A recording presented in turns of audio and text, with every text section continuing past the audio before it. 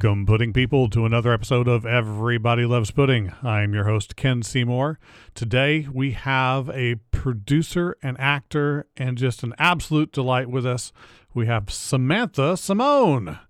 Hello, thanks for having me. Well, I can't tell you how excited I am to talk to you. We always love speaking to anybody that helps to create the things that distract us from the daily awfulness that is. And we need it, right? That's right. Oh, it's not really that awful, but I love a good rom-com. I love just we all love stories. The simple ones are the more complex ones. But truthfully, what I really wanted to start with when I was doing my research, just taking a look around, seeing what I could find, what I could dig up. I had. I found some interesting pictures of just this super cute, adorable little pooch. Thank you. His name is Ned, and he's my entire world.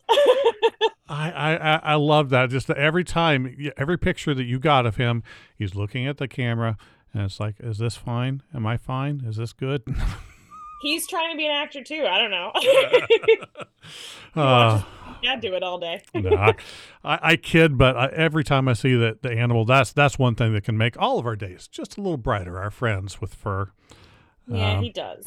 So really, the first question I really wanted to start with was I saw that you at one point lived in London. Is that like London, Ohio, or actually London, England? Actually, London, England. I lived across the pond for almost 4 years. I moved there when I was 10 years old, and I came back when I was 13. And then I loved it so much that I studied abroad again in London, because why would I go anywhere else? For about 4 months.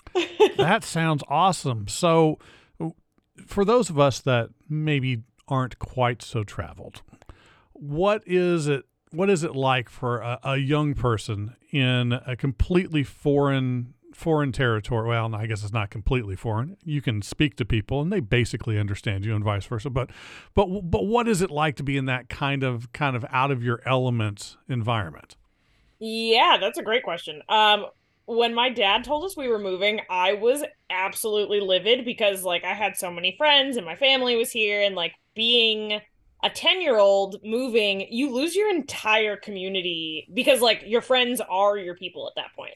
So uprooting, it was jarring at first, but I have some lifelong friends from there now that I don't think I ever would have, met otherwise. And being we were in an international school. So I met so many different people and so many cool cultures and religions and things that I very much in my Long Island bubble would have never come across before. But it was definitely a learning curve, and heavily relied on my parents for their support at that time, because I was I don't have anybody else. That makes sense. With two such extensive periods in a different cultural environment, did you pick up any habits that stayed with you? Oh, yeah. My most annoying one is I throw in the letter U where it doesn't belong a lot.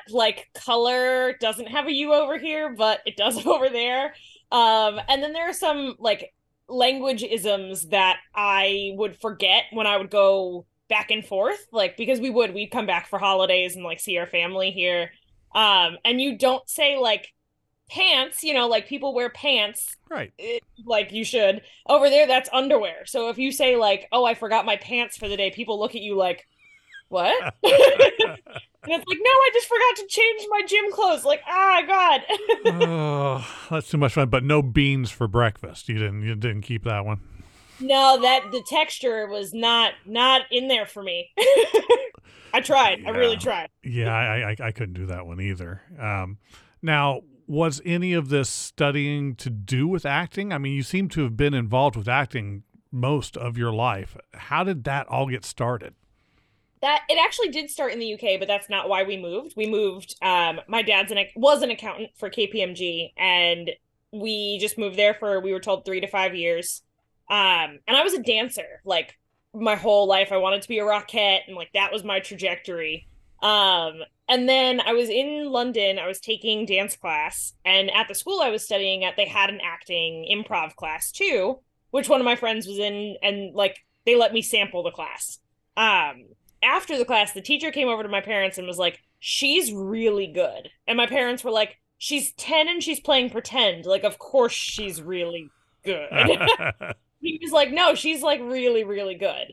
And it was kind of crazy. Like within 6 months of that conversation, I had my first agent and booked my first TV job, like back to back, which was insane. So I very much fell in love with the craft while doing it. And then my parents were like, we moved back to the US permanently, and they were like, yeah, you're going to school like a normal child, and we're not doing this whole, teen Nickelodeon star thing. It's not happening for you.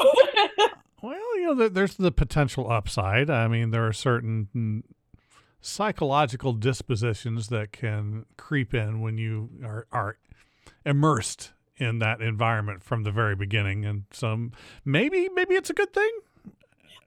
Hindsight, such a good thing. 16-year-old me really upset. I'm not rich and famous right now. Why not, Mom? Because of you. And now I'm like, oh, thanks. I'm a well-rounded human. Thank you. Now, is that kind of why you went with the educational trajectory that you did, with both understudy and the master's program in acting? What kind of difference did you get? I mean, you had the experience that you were exposed to in London, but it's an entirely different animal when you get into the university and their ideas of what is going to be applicable. What was that kind of like? Yeah. I went to undergrad and I double majored in theater and elementary education because my father's an accountant, like I said, and practical versus the dream. Right. And I was fortunate enough to get into grad school right out of undergrad for acting, which apparently doesn't happen all that often. And I was like, okay, we're gonna jump at this opportunity and just be in debt for the rest of my life. But I really enjoyed my grad program. What I liked about it is there wasn't a method. We didn't just do Meisner or Stanislavski or method acting. It was kind of just a sampling of all of the teachers' histories and backstories. And we, fortunately, we were at Columbia at an amazing time. I got to work with Andrei Serban on The Seagull, which he's known for his Chekhov stuff, and to be his Nina in my thesis was just oh my God, incredible. It was definitely harder to go from when I moved back here, going from the middle school environment in the UK to the middle school environment of New Jersey. We moved to Jersey when we came back because kids are mean. Yes. Especially Jersey kids. Jersey kids are awful. I mean, I love my friends. But that was the most jarring educational transition. I've always loved school, so I love being in a class and I love learning, and I think Columbia felt right. Even at callback weekend, I was I want to be here. Yeah, it's kind of kismet. And is that kind of with the educational side? I mean, you do teaching right now. Is that is it one of those things that at the time I was well, do I really need to learn teaching? Or, it's one of those things I already know. I know I love this enough. I want to spread this to as many people as I possibly can. Yeah. I mean, growing up, I had good teachers and I had really bad teachers. And I don't think it was until I studied education formally that I was oh, I have a teaching philosophy. And the only reason I didn't go into the public education field is because I witnessed a third grader have a breakdown about a standardized test. And I was whoa, this isn't it. For me, school was fun and I loved it. And I don't want to teach math, but I do like working with young people, and I like being that person who sometimes these kids don't have a positive role model in the field, or their parents are how do we help them? We have no idea. We're so lost. And those were my parents too, but they just helped support my dream. And I want to be that person to be here's how we get there. And I like the age range of 10 to 17 ish is kind of my sweet spot. a little younger and they're like, you can't read yet, so learning a script is like impossible. Yeah, I've always wondered about that. Anytime I see any production that includes a much younger child, it just boggles my mind the amount of work that must have to go into making that just gel, because even with a full grown adult, there's going to be multiple takes, a lot of practice, whatever. And with a kid, I see chaos, a cloud with lightning, and just There can be, especially like the younger ages. And then it's just like, I'm not an extremely patient person, but working with children has made me more so. And it's like, you just have to, yes, it's okay for them to burst into tears because, something didn't go right that day. And like, that's just okay. I want to do that. I wish I could do that and it be socially acceptable, but it's not. So it's just as well, because then you can push it down and leave it for later access when you need to get that tear going for the very emotional scene that you're going to be in. Exactly. My therapist is employed because of that. So now what a lot of people that aren't in the industry often don't realize, because they're not in a position to see it, is the level of competitiveness and the amount of work that goes into just being seen for whatever part that you're trying to get and what you're trying to do. And a lot of people kind of branch out to try and list either real or imagined skills that might make them just be a little more noticeable. Now, one of the things that I noticed on your listed skills is that it says that you're a musician. Now, is that like vocal? Is that an instrument? Do you play something? Oh yeah. I mean, used to. I sing kind of sort of like, we take lessons here and there. And as a kid, I played the piano, violin, and guitar. So I'd have to because I live in an apartment in Brooklyn, I don't have any of those instruments here anymore. So it's definitely like if asked, I would need to know in advance because I'd have to refresh the skills. Right. But my grandfather was a musician, so I studied music with him when I was a kid, and that cultivated a love of it too. Is that the gentleman you have the collage of images in front of keyboard on your Instagram? Yes, yeah, he passed away a few years ago, and he's my role model. He's my hero and my mentor in every way. And I don't think there's a day that goes by that I don't miss him. And he was always just the person, creatively, I could pick up the phone and be like, "Hey, Grandpa," and he could tell in the sound of my voice if something went well or something didn't that day. So he just totally got the world I was living in.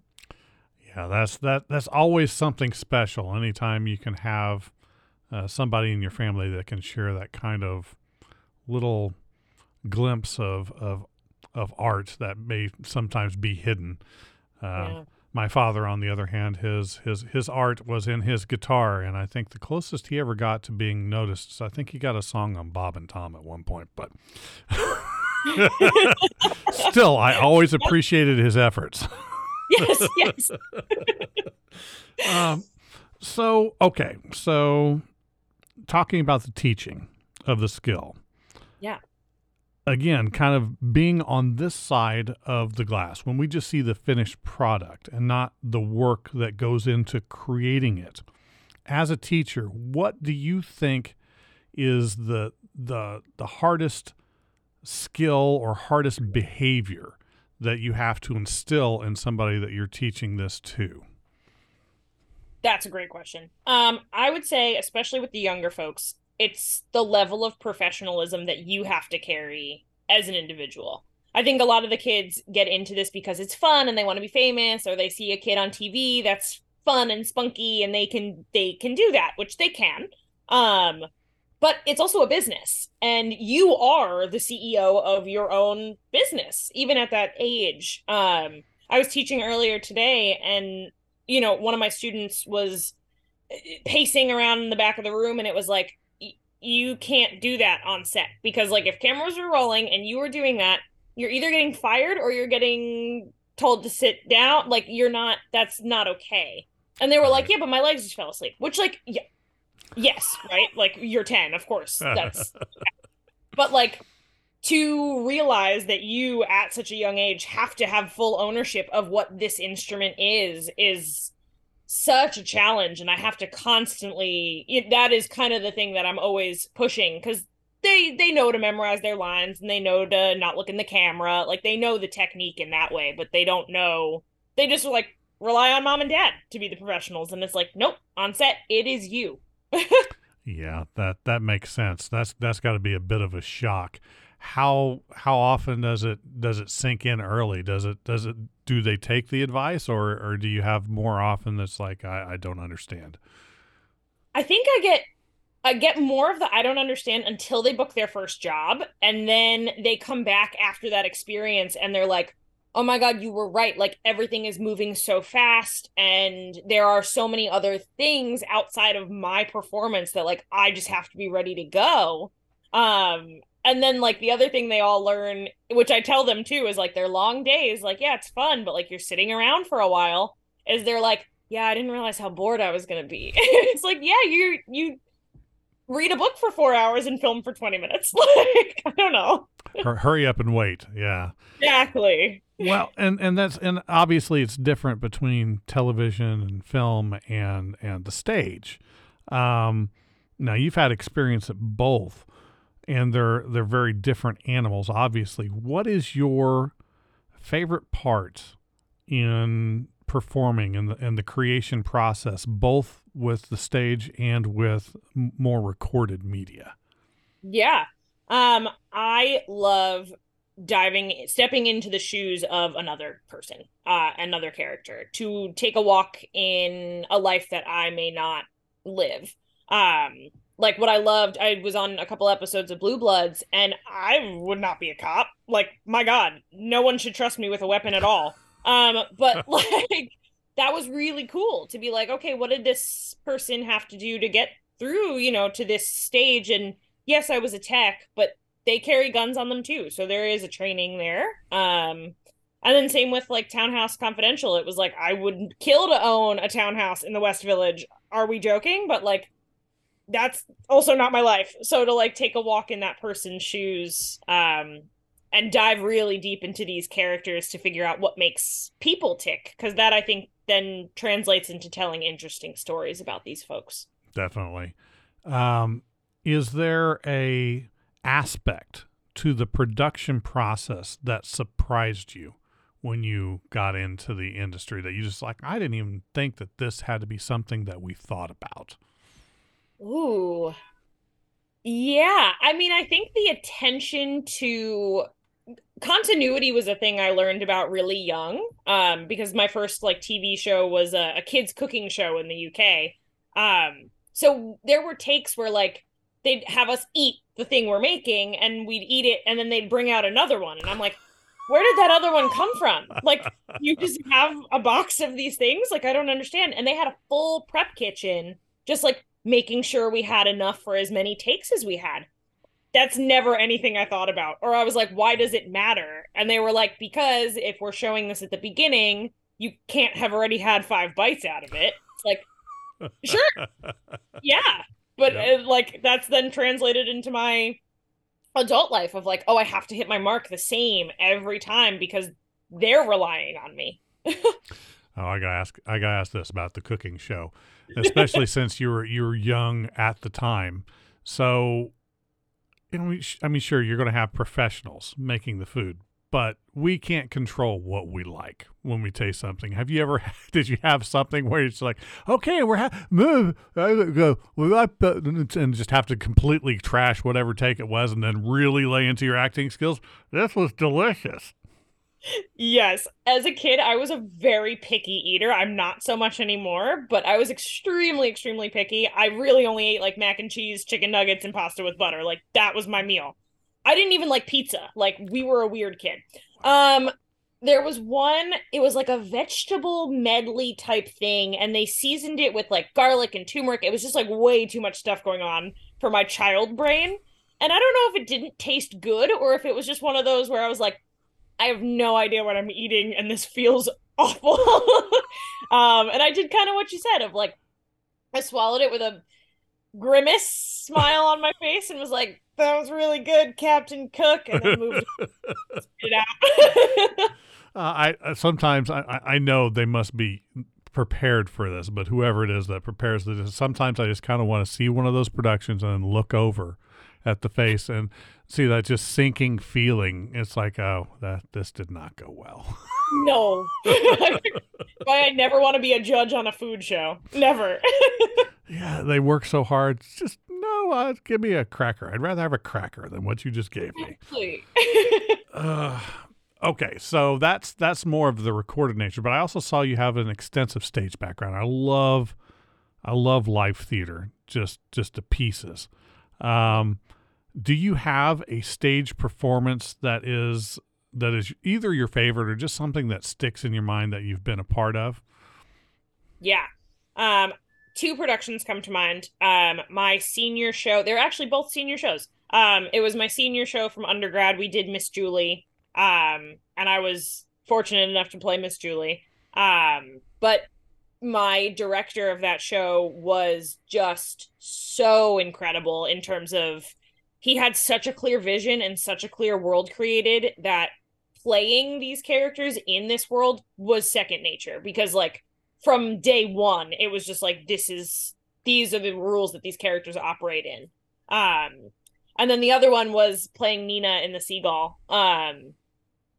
Andre changed the last scene a little bit because, he could. And he had me say this like mantra to my classmates. Like we were all graduating seniors, and Nina is the optimist and like continues to do it despite all the negative things that happens in her life. And it was just like, I am enough. I am not afraid. I will continue. And it was just like, even when I'm like, oh, I had an awful day, or that audition didn't go well, or why haven't I booked something in a couple months? Like the negative self-talk that can happen. I just think back to like Nina in that moment of like, yeah, I am that optimist and I am that person who loves this career. So it's nice to like have a play to be like, yeah, we did that. So you can kind of take the bits and pieces of these characters that are just wonderful and they stay with you. Yeah. I got one of the two. I picked that one. The other one I wasn't sure. I thought it's like she might say Desdemona in Othello, because I mean it's Othello. How can you not love Othello? No, that was a good show too. It had like a lot of movement in it as well, which was like a lot of fun. Yeah, that's always been one of my favorite productions. Whenever thinking back to something like that, everybody always goes to the mainstays, the Romeo and Juliet and Hamlet, and it's like, yeah, those are great, but if I'm going to pick, that's not what I'm going to pick. Yeah. So when you're on stage, do you prefer to perform more classical theater or more contemporary stuff?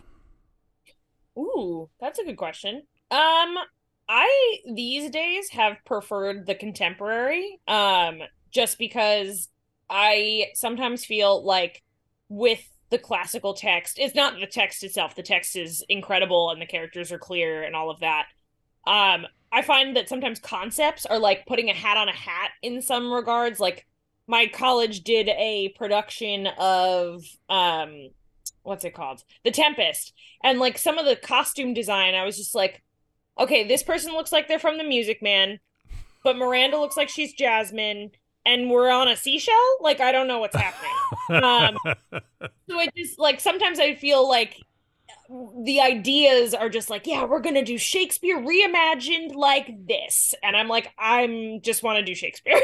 Like I feel like the words lose their meaning when you do things like that. But some contemporary stories are also like, I don't see myself in all of those stories. Just the way that they're written and the stories that are being told. It's finding your voice within those stories too. We're going to be performing Jackson Pollock's The Tempest. Yes. Oh, okay. So, okay, let's moving a little into the more contemporary side of things. You talked a little bit about Blue Bloods a minute ago, and that's a show that's had some really huge staying power. It's been around for a long time. and you got to be in several episodes, so you got a character that had some chances to interact and do some stuff. What was some of the best things that you took from that? Or maybe a better question is, since you're supposed to be a tech person, did you have a line of technobabble that you were given at one point where you just kind of like, really? I have no idea what's going on.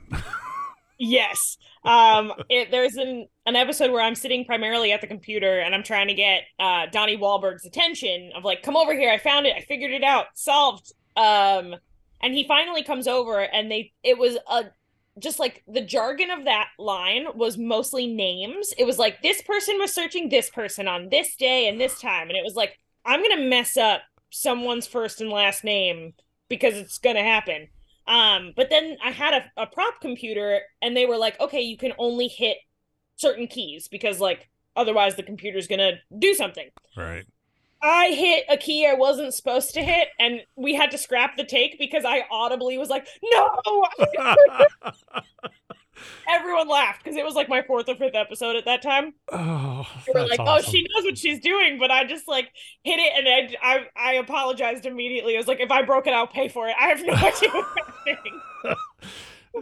So, working with Donnie Wahlberg is probably pretty fun, but also, I mean, for the age that I am, which I will not go over at this moment,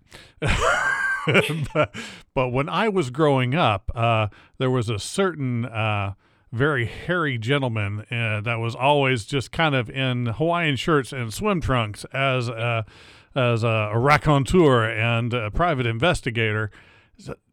So just having Selleck in a production that you're involved with, he's like a walking, I don't want to say historical monument because that sounds awful, but he's been involved in just a ton of stuff. What was it like being on the same set as somebody that's just got that kind of experience? Oh, it was incredible. And I met him once. And I don't normally there's like some celebrities that I get a little like, oh, okay. And he was one because he's one huge. He's way taller in person than I thought he was going to be. I'm so confident, just like a stoic. That's why when you were like monument, I was like, no, that kind of makes sense. Like that's the presence he had. And he was like, I really like your work on this season. And I went, thanks, you too. And then looked at him and went, fuck. I messed that up, And the whole rest of the day, I was like, I screwed up. I said the wrong thing to Tom Selleck. But like, he laughed and just like went, I'm sure he's used to it. Because I wasn't like fangirling. It was just one of those moments of like, I don't know how to respond to you. But still, when you reach a certain level of just success in history, that's got to be something that follows you around. Totally. So let's fold that back around. Let's say that we're X years down the road, and you've been part of this kind of massive series of hits of movies and this whole thing. How would you deal with being on the other side of that? Oh, I think, and one of my PAs told me this on Blue Bloods. She was like, I always said thank you. Like I was always the person to be like, thank you so much, for everything that they did. And she was like, I hope you never lose that. Like, I hope you always stay gracious. And I was like, I think I will. And my students sometimes do it now. Like they went to go see, a bunch of them went to go see the movie and they were like, can we have your autograph? Can we take your picture? And I'm like, oh my God, like you've known me for years. Sure. But like, it's cute. I just hope to be, as generous with the celebrities that I've interacted with as they were with me, because they really, I don't know. I feel like I'm always so bummed when I find out that like someone I love watching on camera is like mean. And yeah. I don't think it takes so much more energy to be mean than it does to be kind. So I'd like to be kind and gracious at all times. I like that. That's kind of my motto too. So have you run into, I mean, you've had formal training, but have you run into anybody in the industry that's, kind of helped? It's like, here's some pointers. Let me take you under my wing and I'm going to show you just a little bit of what's going on. Have you had that kind of experience? Yeah. My teacher in undergrad, his name is Peter Campbell, and he's still like one of my, biggest fans and mentor and everything. When I was auditioning for grad school, I wasn't even looking at Columbia. I was looking like Yale, Juilliard, or bust, pretty much. And he was like, I think you should go here. And I was like, okay. Um, Looked into the program and was like, oh, actually, this does feel like a good fit. And every time since then that I've been like, Peter, I don't know what to do about this. I don't, I have a question. This doesn't feel right. I'm lost here. He's the first person to jump on the phone with me and be like, okay, this is how I would handle the situation, or here's how to navigate it. And I now work at a really awesome place. I work at Matt Newton Acting Studio, or MN Acting Studio.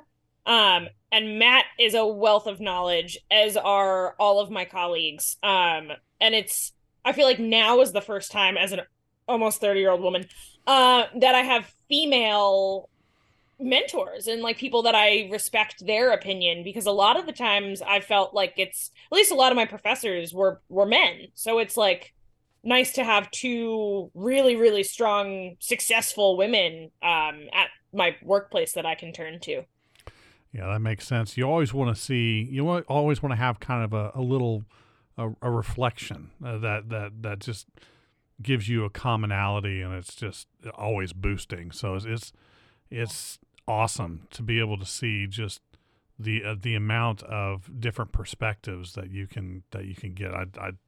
That's one of my favorite things. Anything that can rock me out of the stuff that I already know, because I know my experience. I don't care about that. I want to know somebody else's experience, because that's the good stuff. Really? So, all right. So, no, I got one for you. So, just thought of this with the whole Magnum PI thing. There've been so many awesome shows over the years, and I know you had to have had your favorites or your favorite films. If you had the magic power to insert yourself into a television show at any point in the past, or a movie, what would you put yourself in? The Good Place. I would love to be on The Good Place. I think Eleanor Shellstrop and whoever my character would be the best of friends. I think we're going to be the best of friends, just using that as an example. I love that show. It's a top 10 all time for me. They had the chemistry and the writing and everything on that was just phenomenal. So good. Anytime I'm like, I don't know what to watch, I'm like, well, there's always The Good Place. Plus philosophy. Who does? Well, everybody hates philosophy, but it feels like it sometimes. Okay. So I had another question about a specific production that I saw that you were involved with, and looked like in the producer side of things, called You Follow Me.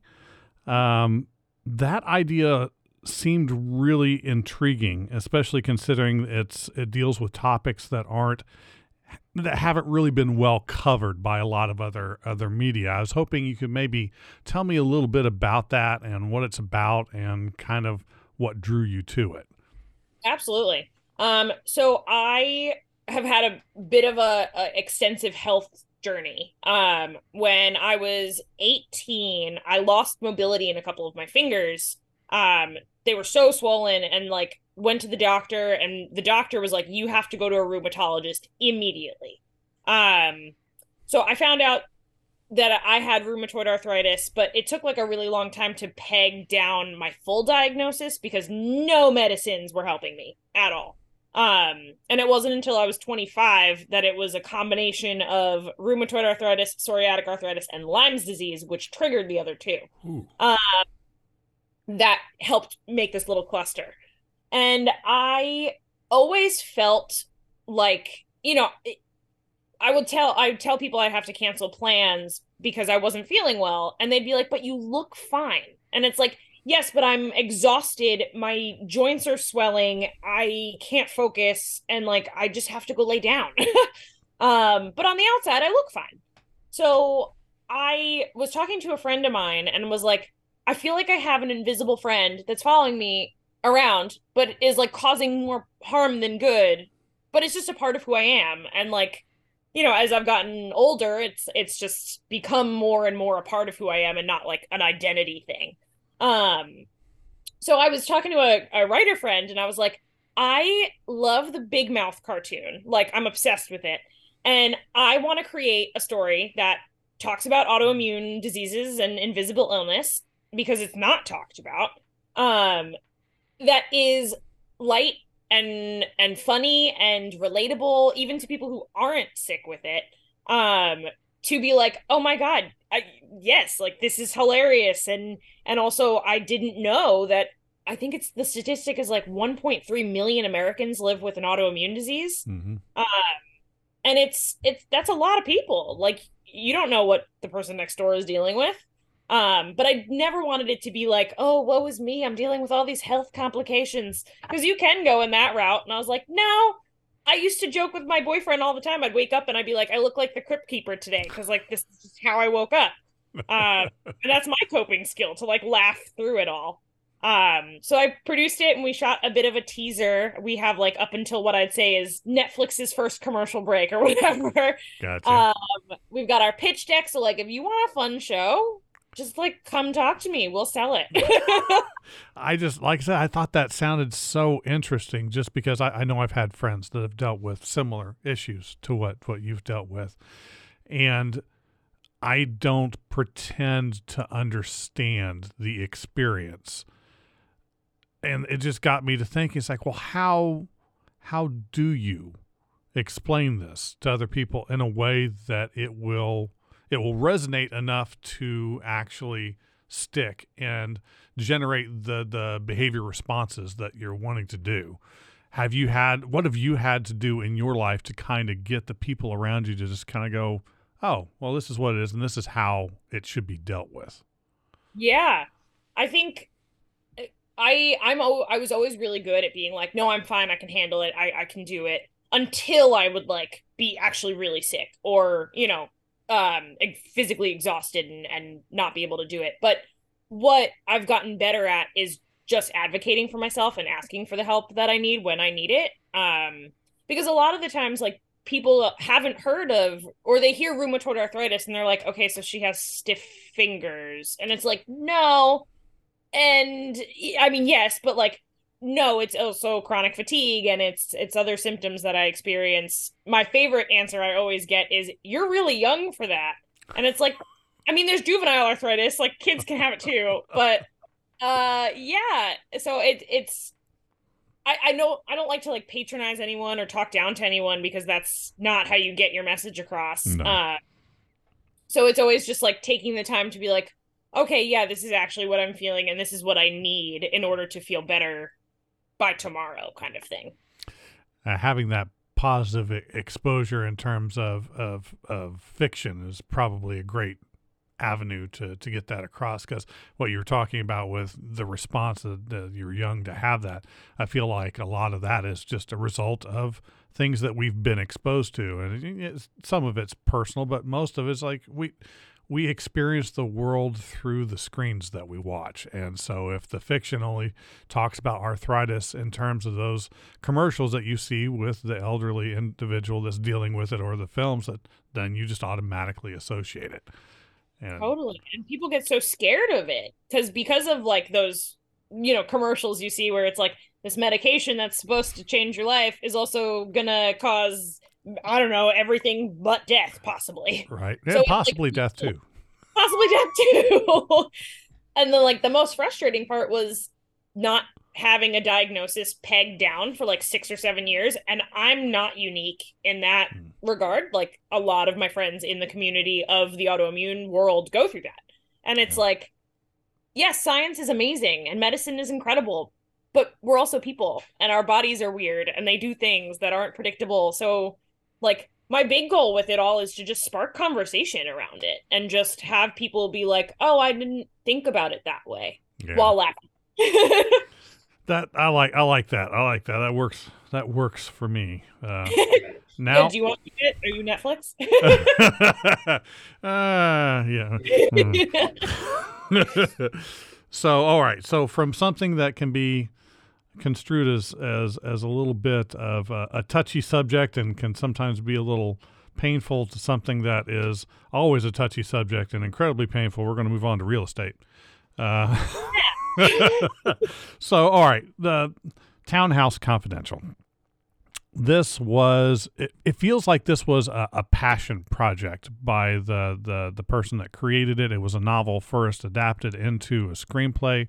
Were you aware of the original version before you were approached with, or before you saw the screenplay, or was it something that you kind of looked at after the fact? Yeah, I was not aware during the casting process or up until like 2 weeks into shooting that it was a book first. I knew it was like based off of Pride and Prejudice and like that I had studied in school. But I didn't know that like Townhouse Confidential was a novel. And then my mother's a librarian and she was like, I'm gonna get you the book. So I was like, okay. And by the time she got it to me, we were done with filming. So I was like, okay, I'm actually glad to be reading this post filming because it's, like every book, things change. Right. To like fit the screen. So I was like, okay, I'm glad I didn't have this version of Liz. But within like the first couple of paragraphs, I was like, oh, this was kind of perfect because she's described as like having a nose ring and, she's a little on the edgier side and she's quirky. And it's like, yeah, they probably saw nose ring and were like, her. Just immediately. Well, Yes. This was the only image I had at the time, but that works. Were you a fan? Okay, let's try that again. Were you a fan of the Jane Austen literature from back in the day, or was that one of those things? Because I know when I was in school, there were certain older bits of literature that I just loved, and others that it was like trying to just dig through it just to get to the end. Was it something that resonated with you, or was it just, yeah, I'm aware of it, but I'm fine? It was the latter. I was like aware of it and fine, especially because like, I don't know, I think like a woman needing a man and like striving for that is kind of like a dated mentality and not how I was raised. So it's, even seeing it in classic stories like that, I'm like, why are we still telling this story? It's dresses. It's all about the outfits. They're fantastic. Well, if you need a different take to maybe kind of get you past the subject matter, there is a very fun Pride and Prejudice and Zombies by Seth Graham Smith. Hilarious. It's a parody, but very, very fun stuff. And I found that I probably shouldn't say this with a degree in English. You should know and appreciate, but I definitely preferred that to the. Oh, I will definitely check it out. We're a zombie mind right now. I'm watching The Last of Us, so we'll check it out. Nice. Okay, so a lot of what this film, at least it seems, is kind of about. It's not just about the characters that are the people. It's the characters that are the places. So it uses a lot of iconic locations in New York as backdrops to what's going on. Now, again, for those of us that don't travel much, that kind of an impact may be lost on us. So being from nearer and around that area, what was it like kind of being in those locations? What about those locations, worked for you and resonated for you? Yeah. Well, I think first with like the West Village itself, I, grew up in and around the city minus my time in the UK, and walking down those streets as a kid, there was a ton of envy of like, you have to be a millionaire to own one of these townhouses and, how lucky they are.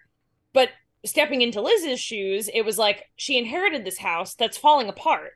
And she's got that like little monologue in the bakery about how it's a hot mess and nothing works. And it's like, yeah, from the outside, that's what these people are dealing with. But on the inside, they have problems just like the rest of us do. And then Magnolia held a bit of a special place. My sister's a pastry chef. And she is a cake decorator and she's fantastic. But when we were like doing the Magnolia scene, we'd gone and tasted the cupcakes when she was in school and she was thinking about doing an internship there and everything. And, she was like, Sam, the icing is really hard. And I was like, no, it's not. It's just a little swirl. What are you talking about? It can't be that hard. they tried to teach me on filming day, and I punctured a hole in one of the cupcakes, and I was like, yeah, my sister was right. This is really hard. It's like an appreciation for her craft while doing my craft in this iconic, location that was, as Liz says, put on the map because of Sex in the City. So I feel like I'm fairly well versed with most television shows. I have to admit, I never watched that one. It just never seemed like it was my demographic. As much as I respect all of the individuals that worked on it, because they're all fantastic in terms of skill, but yeah, I don't know if that's going to be something that works for me. But that's the point. We can all have something that works for us. Now, this being kind of a romantic comedy, and I absolutely love rom-coms, whether they make any sense or not, whether they're kind of deep or just more superficial, just because it's the element of love and finding love and that kind of a thing. But when I was thinking about that earlier today, it brought up a question that I don't think I've asked anybody about this before. When you're trying to get the audience to connect with not just the characters that you're playing, but the budding relationships that are part of this interaction, I kind of wondered what does it take to kind of emote that sense of intimacy? Because the whole point of intimacy is it's just you and this other person, and that's not something that's generally shared, but you have to get that to be realistically understood and appreciated by the viewer. How do you make that happen from an acting standpoint? Yeah, that's a great question. I think for me, it's creating these relationships in a way that is real. Because I've been in a long-term relationship, and my partner and I get along, like 98% of the time, but then we have those little fights, and they're natural. And we see Liz and George go through, I'd say, what feels like in what would standard timeline be like a year-long relationship in like 2.5 weeks. They go from meeting and hating each other to getting married in no time flat. Spoiler, so sorry. But it's just creating those moments that don't feel like, oh, I have to love him from the get-go, because that's not how a real relationship is. You learn the quirks about the other person. You learn what makes them tick. You learn what makes them laugh. You learn what buttons to push. And I loved doing that with Lee throughout this entire process. Our first day was like the fall in love scene, like by the fireplace and everything. And we had maybe spent 4 or 5 hours together at that point. So a lot of it was like getting to know each other in real time as these characters are getting to know each other. So it was just kind of amazing to just be like, okay, I'm just going to listen to you and feel how I'm feeling naturally. If you make me laugh, great. If you make me want to punch you in the face, also great. Because that is the nature of falling in love. Right. So part of this creation, you have to, as creating the intimacy, you have to be intimate with the other, even if it's just a kiss or whatever. I've always kind of wondered, because in the acting that I've done, I've never had to deal with that side of it. I was lucky enough to play mostly villainous individuals, and they never get kissed. So, or at least not that was my experience. But when you're in a real relationship outside of the element of acting, how do you approach that with your significant others? Like, I'm going to have to get a little, at least going to look like I'm getting, a hot and heavy with this individual. How do you approach that conversation? Yeah, it's been different for each relationship that I've been in. My current partner, we're both actors, so it's like a really easy, hey, this is just like what my day looks like. And he was funny. My first like kiss scene with Lee, I came in the door, and he's just like, who's the better kisser? And I was like, you. But like, it was funny, and like we can laugh it off, and we both had to do it. So it's like we know and trust one another. But I've also dated people who are not in the creative world. In high school, that was a lot. There was a lot of jealousy from my partner at that time. In college, my partner was supportive, but didn't fully understand like why it would have to happen. And I would just explain like, look, while I am me and we are dating, I am playing this other person and they are dating this person. And you know, you can't simulate, you can't fake it because like the Right. camera sees it. If you are on stage, it's a little easier, right? Like some of the kisses on stage are just like big and dramatic and you're like, sure, whatever. But on screen, if you're lying, we know. Yeah. So um yeah, those were definitely harder relationships to be a part of because I felt not trusted, like as a person. So I was like, I'm gonna come home to you, I promise. Yeah, that's just that always occurred to me as a potential, just the potential for a problem. Not necessarily, it doesn't have to be one, but it's just in telling a story, you can't leave things out that are going to be the things that are people are looking for. So you talked about being this other character. And, obviously that's going to be the case with any particular role that you take. How much of you and Liz are similar? What do you think is a feature that you both share, and what is something that you're just drastically different about? Yeah, I think Liz and I are similar in the sense that I will stand up for what I believe in. Like Liz fights for her house till the end.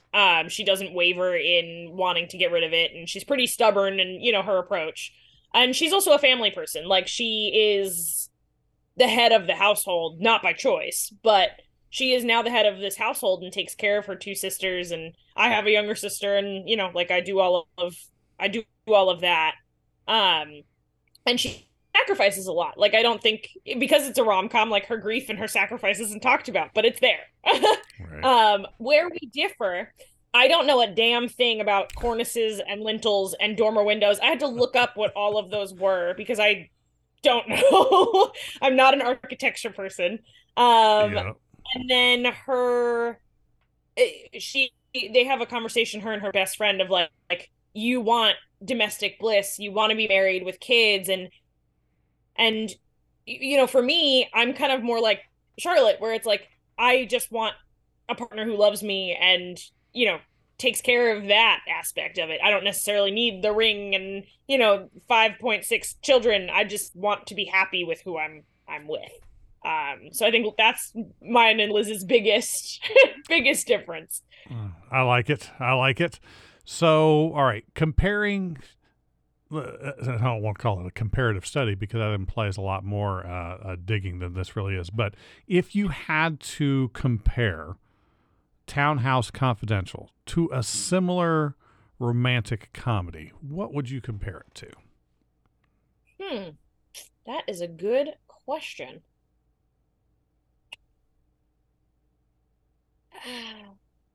You know, I might be stumped on that one. Woo! I don't know. Maybe it's because I don't watch a whole lot of them. Oh. Yeah, I'm not sure. Well, that's as good as answer as any. Are you more of an action and horror kind of person? Yes, horror is probably my favorite genre. If I'm watching TV or film with my dad, someone has to die within the first 5 minutes or he turns it off. Ah, Um, and then I love a good comedy. Like not necessarily romantic, but I'm a big like Ben Stiller, Adam Sandler, yeah, like those types of fan. yeah. So Will Ferrell. I like it. That's good stuff. Okay. Well, how about this? Thinking in the action beat 'em up kind of thing. A lot of what our podcast deals with is pop culture, and specifically the intersection of television, films, and sources that were originally comic strips and comic books. So we talk about comic book movies a lot. Are you a comic book movie or a comic book person at all? Not really, but I've seen probably all the movies that the comic books are based on. That makes sense. That makes sense. Well, then let's try a challenge. This may be a challenging question. I like to ask everybody that I talk to, since I am just a huge comic book geek, if they had a chance to play any comic book character in a TV show or a movie, who would you choose? Yeah. I mean, my favorite superhero is Spider-Man. I would love to play a female version of Spider-Man. Gwen Stacy. Bring it on. Bring it on. I started taking jujitsu classes, so like I'm ready. Ooh, which version? Brazilian? Japanese? It's Gracie Jiu-Jitsu. So Brazilian. I think it's Brazilian. Nice. Sorry, I like combat too. But so all right. So I will tell you this: if you ever get the chance, I always go from the other side. See, what would you like to play? Looking at your photo and some of the work that you've done. If I had to place you, if you ever get a chance to, they've only done one film with this character in it, and it was messed up from the beginning. It wasn't anyone's. There are a lot of things that I don't blame any of the actors. I don't even blame the director. I'm blaming the studio on it. But there was a New Mutants film that came out a while back. But one of the characters in it is Renee Sinclair by the name of Wolfsbane.